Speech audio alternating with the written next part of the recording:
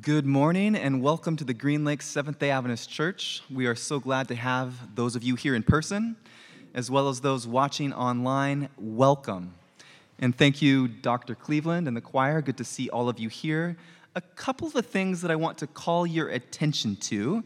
If you open up your bulletin, you will see that today is our next Crafternoon. So if you are inclined to be crafty, join the group, the community here, and I think it's happening about once a month, and today is the next example and opportunity for that. Craft Afternoon, you can read about the details there in the bulletin. The other thing that I want to highlight that just started last night, we've been talking about the next Bible study opportunity here at the church, and we are calling this The Young and the Rest of Us. What this means, again, is we are focusing on the collegiate demographic, as always, but that is not exclusive to the collegiate young adult group. We want everybody that wants to join us. And last night we kicked off our first Bible study, and it is on this parable of Jesus, where he talks about you cannot put new wine into old wineskins. There's lots of implications from that, and that's what we'll be studying. If you want to join that when you can look in our bulletin or the email online, and each day there's an opportunity to kind of do a devotion on that. And then on Friday nights at 7 p.m. in the fireside room, we gather together. So everyone is invited, young and old. Please come if you're free on Friday nights at 7. Look through the bulletin for the next announcements, but at this time I would like to invite you to stand up and greet one another with a fellowship of peace. And when you hear the organ play, that is your sign that we will continue on with the next part of the service.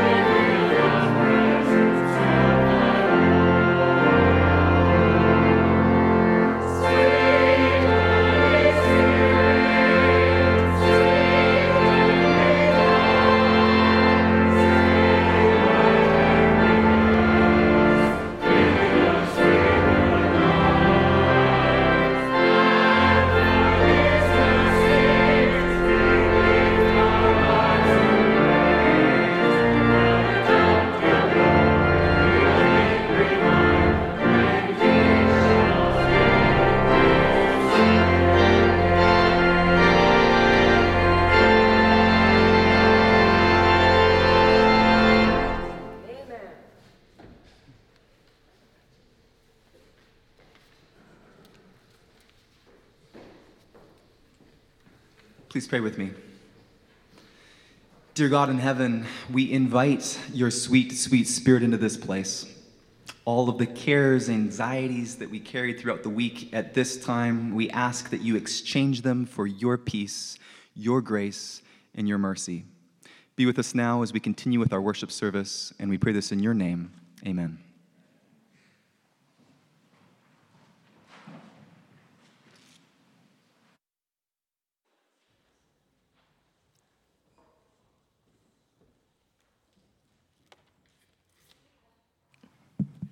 We have different gifts according to the grace given to each of us.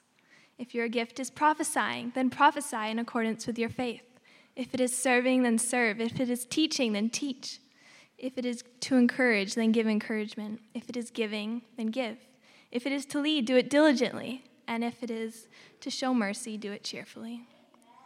Romans 12, 6-8. God has given everyone many gifts, and being able to give to those who need it is one of those gifts. Some people are called to give more, and some are called to give less, but we are all called to give generously from the heart. The offering today goes toward Washington Youth Education. May we all give generously as God calls us to. Will the deacons please stand for prayer? Dear God, let us give generously as you have taught us to. Let us see that it is more blessed to give than to receive, for true joy comes from you. Thank you for your blessings. Thank you for your love. Amen.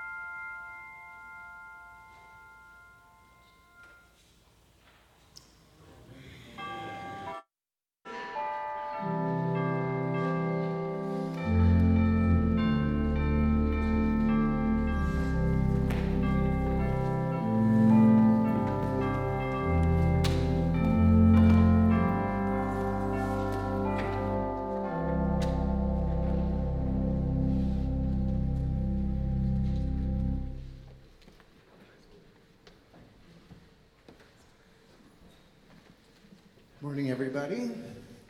Let's see if I get that. Okay, we're going to start with some scriptures. Okay? First one is Ezekiel 4:9. Take thou also unto thee wheat and barley and beans and lentils and millet and seeds, and put them in one vessel, and make thee bread thereof. That's a lot of ingredients for a bread. I don't know that I've had a bread with that many. Let's see. Here is from Genesis. And Abram hastened into the tent unto Sarah and said, Make ready quickly 3 measures of fine meal, knead it, and make cakes upon the hearth. And finally, also from Genesis, from the Exodus, Pharaoh was angry with the 2 officials, the chief cupbearer and the chief baker. So anybody detect what is the theme here of those 3? Baking, bread, cakes, baking. That's right. That was very common back in Bible times. They estimate that people ate bread or cakes every day. And people didn't go to bakeries, they made it themselves in their home. So baking of bread, that was a common activity that people were engaged in. And they used similar ingredients to what we do. They have wheat and water and yeast and they used barley about as much as wheat. And I don't know that I've had barley bread. So if somebody can turn me on to how to get barley bread, I'd appreciate that. So here was common how the ovens were. So you see they heated from below, and they heated, usually the fire was from sticks, wood, or dung. So if you know what dung is, that's poop, dried. So like dried cow pies. There's actually a verse in the Bible where God is specifically asked for bread that's cooked in an oven heated by human dung, but we didn't include that. So here's how they cooked the bread. Let's say for a minute a word about yeast. So yeast is what makes the bread rise. And when they made their dough and they put the dough in the pan to cook, they take some and set it aside and leave it out on the counter until the next time. And the yeast would come in from the air, and that's where they got the yeast, right from the air. But it takes time for that bread to rise. And so in the Exodus, God told the Israelites to eat unleavened bread. So bread that didn't rise, that didn't have yeast, it was just flat, because they didn't have time to wait for the yeast the bread to rise. So that's what we call unleavened bread. You hear that a lot. And now, over 3,000 years later, the Jewish people still eat unleavened bread on Passover, which is their celebration of the Exodus. Okay, so what's the Mexico angle to all this? The Mexico angle is we have a bakery in our town. Let's see if I can pull this up. Ooh.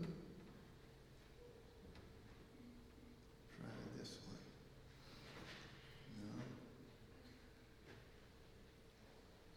No. Oh, okay. So it doesn't look like much. It's not a retail outlet. It's a wholesale. They make bread there, and they sell it to restaurants and street vendors and grocery stores. I'm probably the only person that actually goes in there and buys a few rolls and gives them a few pesos, but they indulge me. And what's interesting is that it's heated by wood. And it's I looked, there's, I think, a bakery that does bagels in wood, but there's no other bakeries in all of Seattle that heat their ovens with wood. And this is 2 blocks from our house. So it's pretty cool to go in there. Ew, Doug. No. Oh, okay, so here's that showing him putting the stuff into the oven. And here's the finished products. So, pretty rustic place. I go in and get the bread. So now, anyway, I thought that was pretty cool. That right there, we have 2 blocks from our house, we have a bakery that makes all the stuff from, and I must say about Mexican bakeries, people who go to Mexico rave about the Mexican bakeries. And it's amazing how many products you can make with white flour and white sugar. Those are the 2 ingredients that they use. And so it's not health food, but it is delicious, and it's great to experience that. So now you're thinking, Mr. Fairchild's giving us a story about bakeries. That must mean he's going to hand out donuts. Yeah. Well, we don't allow food in the sanctuary, so we won't be doing that. But I did bring some in, and so if you see me in the chapel after the service, we'll be handing out some samples from a bakery here in Seattle. So, okay, that's our story, so get the blue buckets.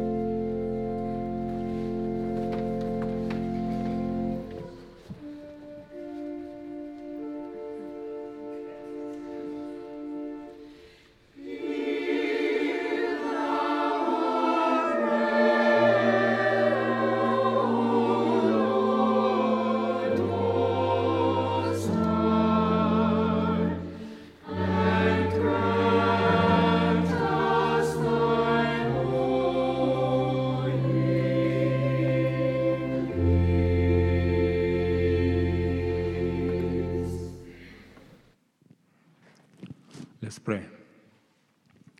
Our Heavenly Father who art in heaven, we are grateful, dear Lord, to be here. Thank you for blessing us through the week. Thank you, Father, for waking us up this morning. When I thank you for the Sabbath, thank you, dear Lord, that you love us so much, that you bring us, O Lord, in your presence, guide us and lead us, O Lord, for your glory.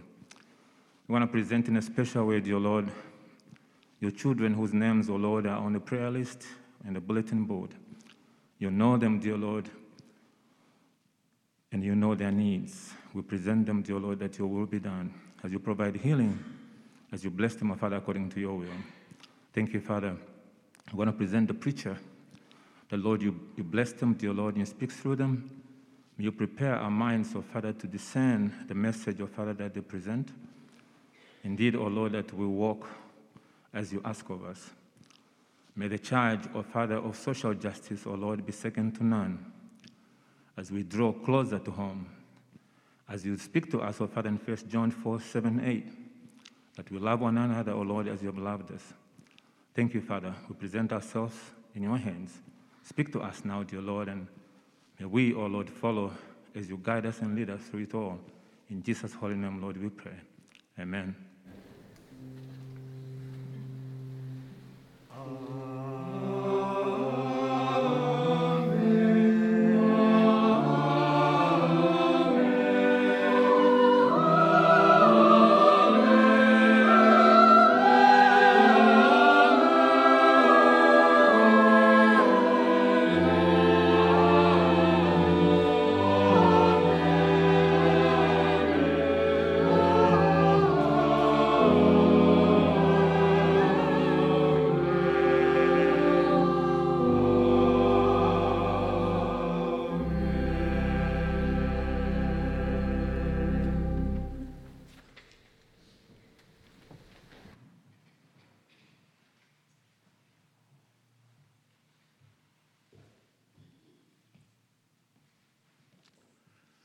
The Old Testament reading is from Psalms chapter 9, verses 1 through 4. The heavens proclaim the glory of God. The skies display his craftsmanship. Day after day they continue to speak. Night after night they make him known. They speak without a sound or word. Their voice is never heard. Yet their message has gone throughout the earth, and their words to all the world. God has made a home in the heavens for the sun.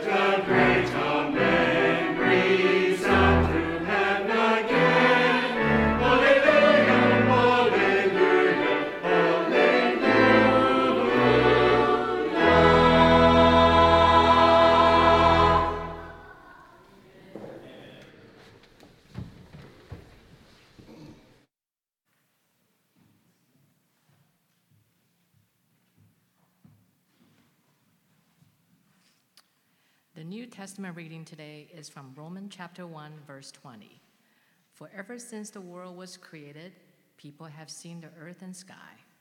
Through everything God made, they can clearly see his invisible qualities, his internal power and divine nature, so they have no excuse for not knowing God. May the Lord bless the hearing of the word.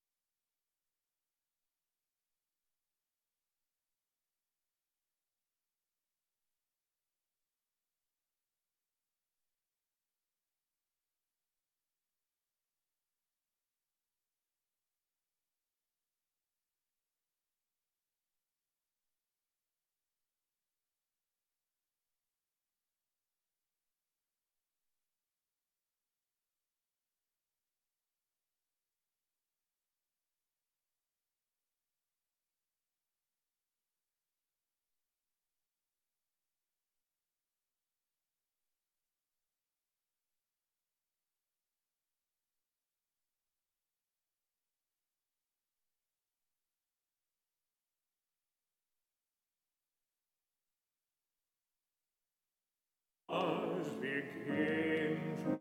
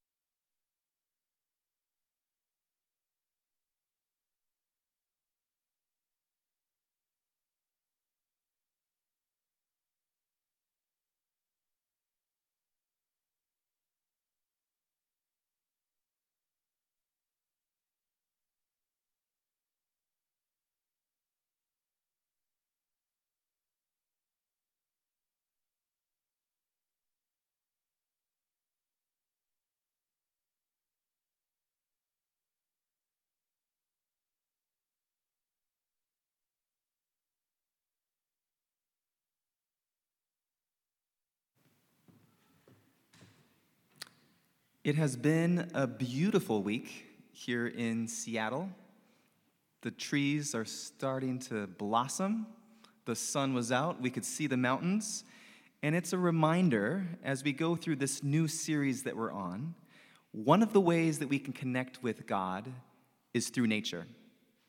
In this series on Encountering God, we are inviting church members to share ways that they personally experience and connect with God. And as we were thinking about that, a person that came to mind in regards to how they connect with God through nature was David Lyons. So I'm going to invite David forward now, and he's going to share just briefly before Raven gives her sermon about how he experiences God through nature. And I have the clicker for you here too, David. About a year ago, I had the privilege of going with David out biking, and we had a great time together as he taught me some of the ropes, and I'm just thankful for you being a church member and for being willing to share right now. So thank you, David. Thank you.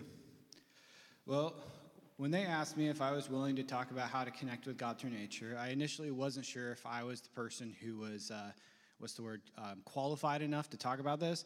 But then I started thinking about it, and I have been outside in nature my entire life. As long as I can remember, literally from the time I was maybe 2, I've been outside almost constantly, be it Pathfinders, be it my own adventures. Granted, the majority of that time has been mountain biking, but I've done everything from snowboarding, rock climbing, caving, snowshoeing, mountain climbing, you name it, I've probably tried it at least once. And I love it, and I still spend nearly every day outside, even during the winter, in summer, spring, whatever. During all that time, I've seen all kinds of crazy things, some of them unexplainable, but all of them beautiful. And with all of that beauty, there is always something. It's kind of hard to explain, so I'm going to take you through a year, and I hope that by the end I can try to explain that something. So we're going to start with this picture. This was last spring in southern Utah. So I want you to try to picture this, put yourself there like I'm there. It's cool, it's about 50 degrees, but it's sunny. The wind is just a gentle breeze through the canyon. You're in the desert, it's southern Utah. But even though you're in the desert, everything is just damp. There's like a nice dampness to the sand, to the rock, because there's still spring rain constantly falling almost every night. And you have the snow melt coming off of the peaks there in the back. There are hundreds, if not thousands, of waterfalls down the length of the canyon. You see a big one off on the right there. And as you're walking through, you can smell the musty air from the water coming off of that snow melt. And while you think that, in the spring we're going to have flowers and greenery, I mean, we're in a desert, so there's plenty of greenery still going up the cliff walls, like emerald just kind of spiderwebbing up through the cliffs. And yet right there in the front, we have this tree that's covered in a thick layer of ice. Still, even though that the net hardly ever gets down below freezing, there's this tree with inches of ice over all of it. And with that, the light hits it and filters through in prismatic rainbows all over the cliff wall. It's hard to get in the picture, but you can even see some of the rainbow coming through in that waterfall there. And while you're sitting there, you have the white noise of the waterfall coming down all around you. You can't really hear the birds, but you can see them. But you can't help but just feel something. But let's move on. Spring gets a little bit warmer as we move on towards summer. And as the spring days get warmer, you get more flowers, you get more greenery, you get more wildlife.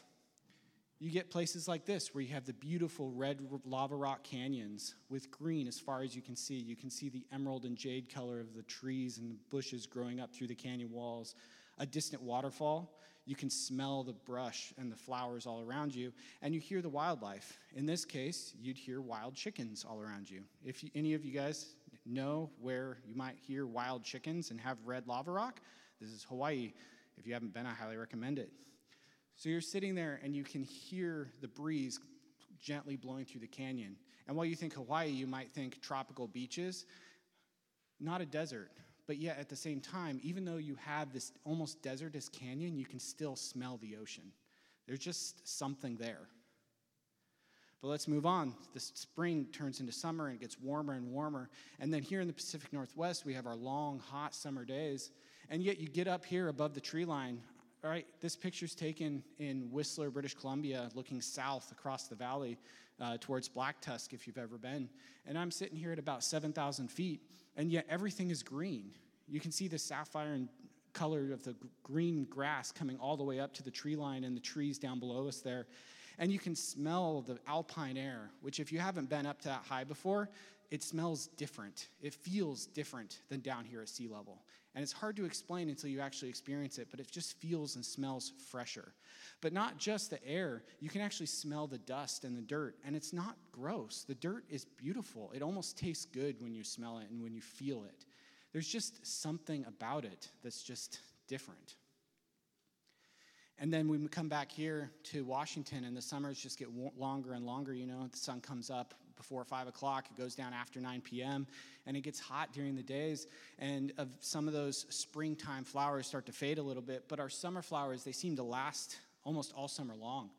You get up here, this is on Rattlesnake Mountain, looking towards Mount Rainier there, and you can just see the beautiful young forest there that was once a clear cut is now the thriving smorgasbord of trees and flowers as far as you can see. And when you get down and you look at the dirt and you can see the little ants crawling around in perfect unison getting their stuff done, and you see the bees flying around between all these beautiful purple flowers, and you can smell them. The air is actually palpably sweet.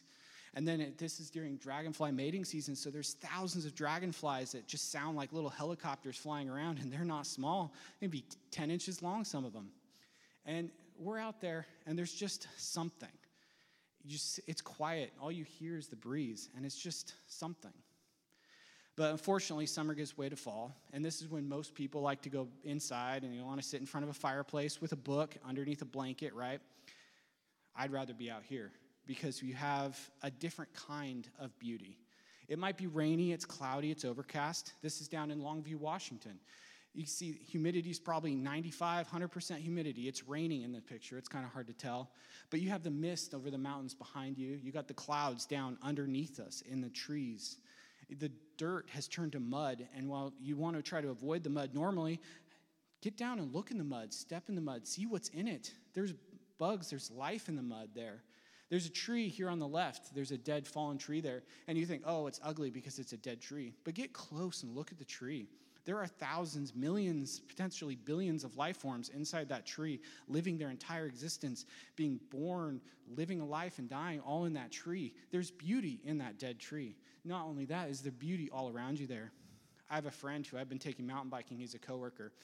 He's not Christian per se. He's not really spiritual per se. He doesn't believe in a God, especially, let alone in the way you and I believe in a God. But we've been going out mountain biking in all kinds of weather, rain, shine. We even went out in the snow once. And we're out there in the middle of nowhere in the quiet. All we hear are the ravens roosting in the trees above. Right now it's raven mating season, so there's ravens everywhere.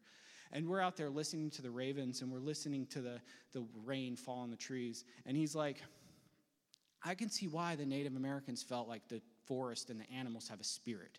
This whole forest feels spiritual, feels mystical, like there's magic in the trees. And this guy, he's not Christian. He doesn't believe like we believe. And yet, even he feels the spirituality in the forest. He just can't explain it. So what is that something? So if I feel that something, and I know he feels that something, is it the same something? Unfortunately, fall gives way to winter, and then everything gets covered under a thick blanket of snow. And if any of you have been out in the snow, you know the snow dampens all the sound, and it smells different. You can smell the snow. You can feel it in the air. This picture is on the I-90 corridor looking south, and it's, I think when we took this, it was -8 or 9 degrees Fahrenheit. So it's pretty cold. It's cold enough so that your exhale freezes as it leaves.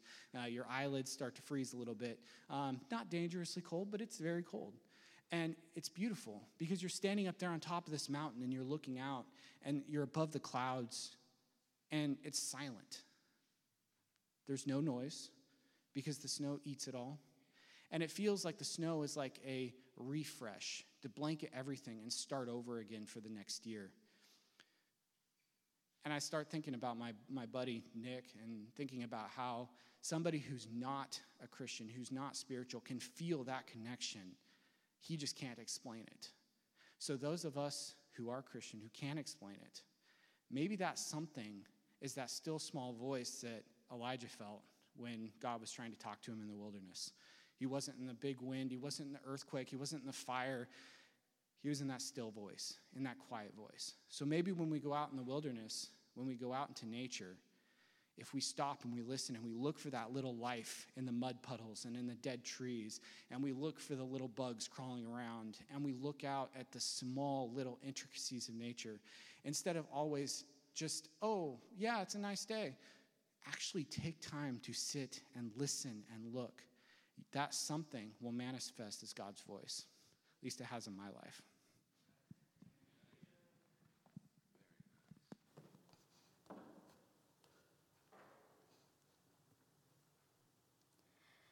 William remembers going fishing for the first time around 3 or 5 years old. His father and brother off the banks of Chattanooga River in Georgia with his first tackle box and a Zebco fishing rod in tow. He was excited and hopeful to catch more fish than his older brother. Years later, he still carries his passion for being on the water with early morning fish outings on the weekend or during holiday breaks. Though he says there's never a bad time to be out on the boat. A successful day on the water for Williams includes a day of inshore fishing, taking advantage of great fishing holes, and the ease of using a smaller boat. It is in these moments that even if Williams doesn't catch anything worth keeping for that day, he is grateful for the time and joy of being surrounded by God's creation. Williams says, "It's being in nature that I am reminded of God's goodness. Having the opportunity to just be still on the water gives me the chance to be in God's presence. Like prayers, he says, sometimes you end the day with a couple of keepers, and then there are some days when you must be patient and come back later to try again. Like many experiences in life, fishing has taught him patience. He loves fishing with his family and friends, but he also likes his solo trips. Through his spiritual walk, he has learned to just place the things that he cannot control in God's hands and just be present on the water. Throughout this series, we've had the chance to discover the places that we can experience and encounter God. We get to hear from our very own church members. Today, we got to hear from David and his beautiful experience about God through the seasons. And I hope that you have had the chance and opportunity to experience God in nature. Jesus himself, while on earth, sought out solitude many times with God, but two in particular we definitely know took place in nature. In Luke chapter 4, after Jesus was baptized, he spent 40 days praying in the wilderness. And in Luke 22, hours before he was arrested, he went to the Mount of Olives in the Garden of Gethsemane, which would have been surrounded by beautiful olive trees. Even though we have examples of Jesus seeking God in nature, it's not the easiest to explain how to experience God through nature. And I think David demonstrated that really well by saying, it's different. Often, when you experience God in nature, it's not in the form of miracles or direct answers to prayer. It's not really through scripture or any kind of art we can create with our hands or voice. Experiencing God through nature is an abstract event. I also would like to share with you how I have experienced God in nature. A place that I will never forget is a place called Leone Meadows Summer Camp. It is in Northern California, and it is a huge summer camp, probably 3 times the size of Sunset Lake, and I'm not even sure I've seen all of the summer camp. I have been nearly a dozen times, and each time I go, I encounter God. No matter where I go, if I walk out to the cross amongst the trees, the pond, or the train tracks, I sit and I soak up the presence of God. I look at the trees in front of me, the expansive land, and the community behind me. It is a place that I cannot deny God. Experiencing God through nature is unique in that way. My dad and I also would go camping almost every year, and once you do that, you eventually develop a favorite spot. There was hiking and big bodies of water to swim and kayak in, and jumps to jump off of, or rocks to jump off of, and it was truly so fun. And when I look back, the moments that meant the most to me were those moments where I sat by the water and felt that overcoming presence and overcoming stillness of God. Those places are part of my journey and walk with God. And I told you last time that I also find God often in music, which is why I like to share lots of lyrics with you. And in that space, in the water, in the ripples, year after year, the same song appeared in my mind. You call me out upon the waters, the great unknown where feet may fail. There I find you in the mystery. In oceans deep, my faith will stand. Your grace abounds in deepest waters. You've never failed, and you won't start now. Spirit, lead me where my trust is without borders. Let me walk upon the waters wherever you would call me. Take me deeper than my feet could ever wander. That was always my prayer. That even though the things around me seem so big and I am so small, a reminder that we are part of God's creation. All of this in the image of God. Created and crafted, detailed and disorganized, focused and found. Praying that God would take me farther than I could ever wander. I will never be able to fathom why God, who said, "Let there be light, let there be bodies of water, let dry ground appear, let the land produce vegetation with trees and bushes and sprouts, let there be light to separate the day from night so that we could have time and seasons." God said, "Let there be birds and sea creatures and land animals." I'll never understand how God created all of that and still created you and me. God saw how amazing and good all of this was. The redwood trees that stand 300 feet tall and are 18 feet around, a flower in every color, shape, and size. Some beautiful and pickable, others poisonous. God made all of these animals, some that don't even exist anymore, some that are really strange looking, some that are really cuddly, some that are so intelligent that they send messages to each other through waves in their brains instead of talking. And then there are some animals that would stop our existing food chains, extinct tons of plants, cause a food shortage if they were to go extinct. All of those ecosystems are interdependent on each other, and God did all of that. It's sort of no wonder, sort of like David said with his friend, why the ancient Near East made gods out of nature. Gods of the sun and the moon, the storm and the sea. We are able to see through God the interconnected ecosystem that you can't pull on just one string without everything else coming undone with it. There's a picture I want to show you on the screen. It is a mushroom, if we can have it. It's this beautiful mushroom. This is somewhat recently discovered in the last few years. It is cute, it's a good size, it's found in Taiwan. It's unlike any kind of mushroom I've really seen before. And it's just a beautiful picture. But if we go to the next slide, we see just how incredibly small it is. It belongs to a rare species of fungi that is one of the smallest mushrooms in the world. And compared to this finger, the mushroom is hardly visible. It's microscopic.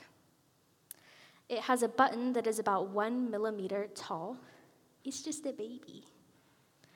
Perhaps more strange is that this species of mushrooms are actually poisonous. How can something so itty-bitty, so small, be so bad? It is incredible to me that the God was able to put such detail into all of these things, for creation to be able to work together and be dependent on each other. God looked at the stunning work that they did and still decided that humans needed to be thrown in the mix.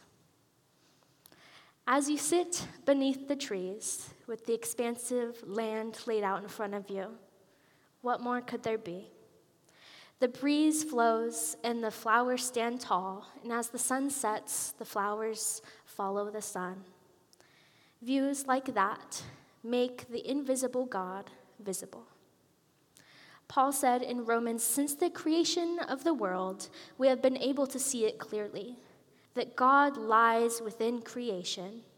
We are without excuse to know that there is something out there bigger than us."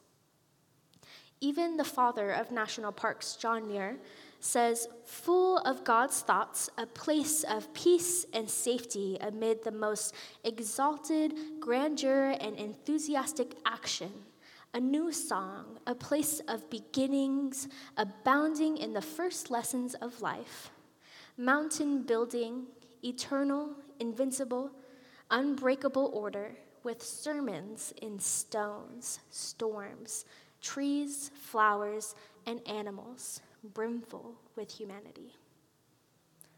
John Muir was able to see and define the word of God within the stones, the trees, the flowers, and animals, so that people are without excuse for knowing God. As we go throughout the series, I want you to know that experiencing God looks different for everyone, and that there is no right way and there is no one way. We are merely highlighting some of the ways you could encounter the divine. Each are worth discovering, and even if you know in your walk how you experience God, I want you to be encouraged to try more ways of experiencing God. If you have not experienced God through nature yet, go out today. It's a beautiful day, and experience the creation God has created. And if you have never experienced God, I encourage you to spend time in each of the things that we're talking about in the series and find the one who created all of this and still thought the world needed you.